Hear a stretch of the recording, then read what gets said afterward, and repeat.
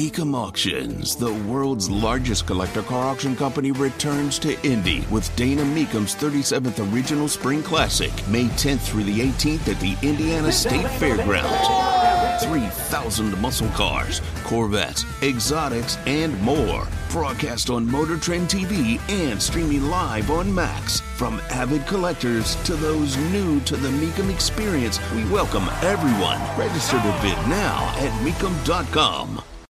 There's a hotel group in San Francisco that turned to the city and said, never mind. And this story has gotten some social media play, but nowhere near the level of discussion that is necessary. Tony Katz, 93 WIBC, good morning. Good to be with you. The Hilton Union Square has said, no more. Here you go, lender. Here's the hotel back. So the group, the REIT Park Hotels and Resorts, is no longer making payments on a $725 million loan. They've surrendered the 2,900 hotel rooms and the hospitality facilities, meaning convention space, to the lender. It includes the Hilton San Francisco Union Square, which is San Francisco's largest hotel, occupies a full city block. It's one of the largest hotels in the country outside of Las Vegas. After much consideration and thought, this according to the CEO, Thomas Baltimore, the CEO of Park Hotels, we believe it is in the best interest for Park stockholders to materially reduce our current exposure to the San Francisco market. Now more than ever, we believe San Francisco's path to recovery remains clouded and elongated by major challenges, both old and new. Record high office vacancy, concerns over street conditions, lower return to offices than peer cities, and a weaker than expected citywide convention calendar through 2027 that will negatively impact business and leisure demand. Now, the conference business of San Francisco could be different than the convention business. The convention business of San Francisco could be seen as different than the convention business in Indianapolis. And one could argue that we're stronger in this. One could argue that we're more resilient in that to compare Indianapolis and San Francisco is not an acceptable comparison. That's what they'll say. But we all know that market conditions can change. And we all know economic conditions can change. We were told by screaming, yelling fanatics. Oh, they weren't screaming and yelling? Okay. By not so mild-mannered fanatics, is that better? That the city of Indianapolis, the people of Indianapolis, I should say, are not on the hook for the $625 million in bonds that the city council just authorized to build the hotel there on Pan Am Plaza.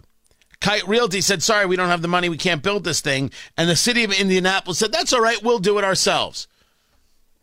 As if the city of Indianapolis has any knowledge base in building hotels. These people can't build a bus line that works.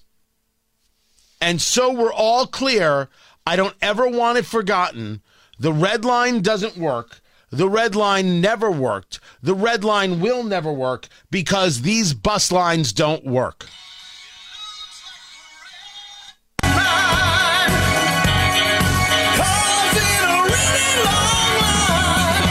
It would have been better if that had just flowed, but it didn't flow. That stinks. Sometimes it happens. You know what else doesn't flow? The red line. It looks like the red line. See, I can fix my flow way easier than they could fix their nonsense bus, which we told them wouldn't work, but they still do it.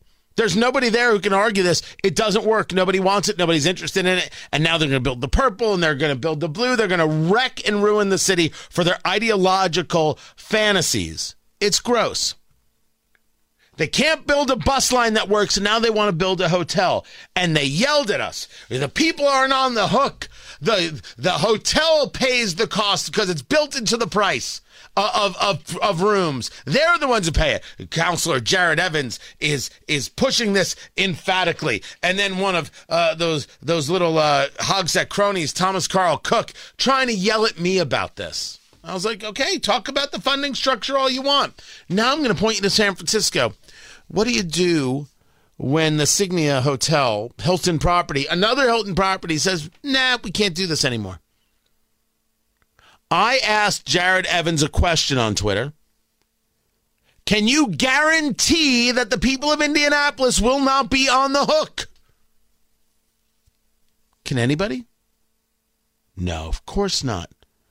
Of course you cannot guarantee it. Of course you can't.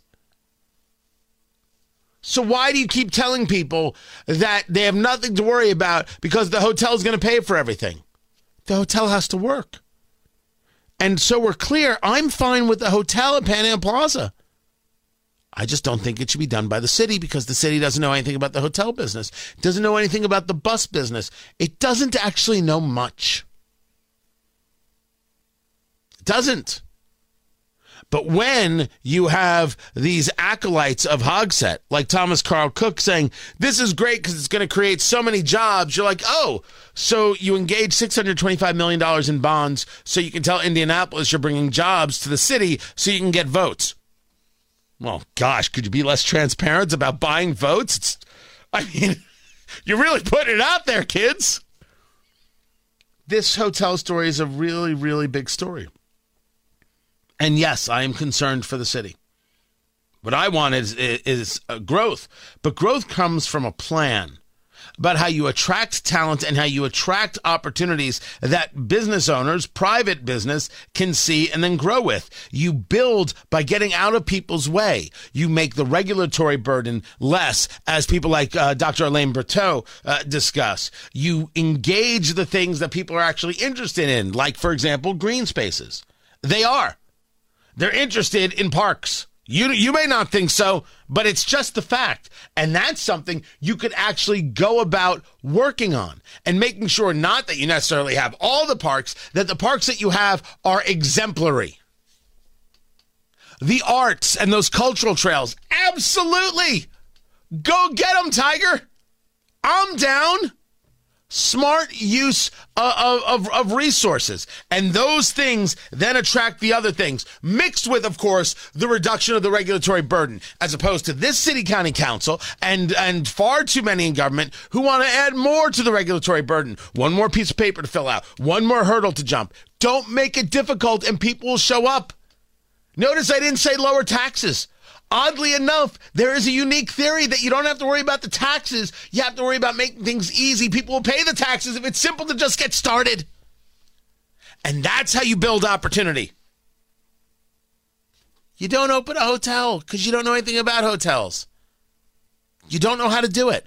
Oh, we're going to get somebody to do it. Sure. Until, of course, they can't. Until, of course, it no longer works. The people are always on the hook. It would be better if you were just honest about it. And San Francisco is proving it. No, I don't think Indianapolis is San Francisco. I don't. It doesn't. I don't think Indianapolis is San Francisco, and I don't think Indianapolis is going to become San Francisco. But the only way to ensure it is if we don't become San Francisco. And I'm not sure that this city county council is capable of not becoming San Francisco.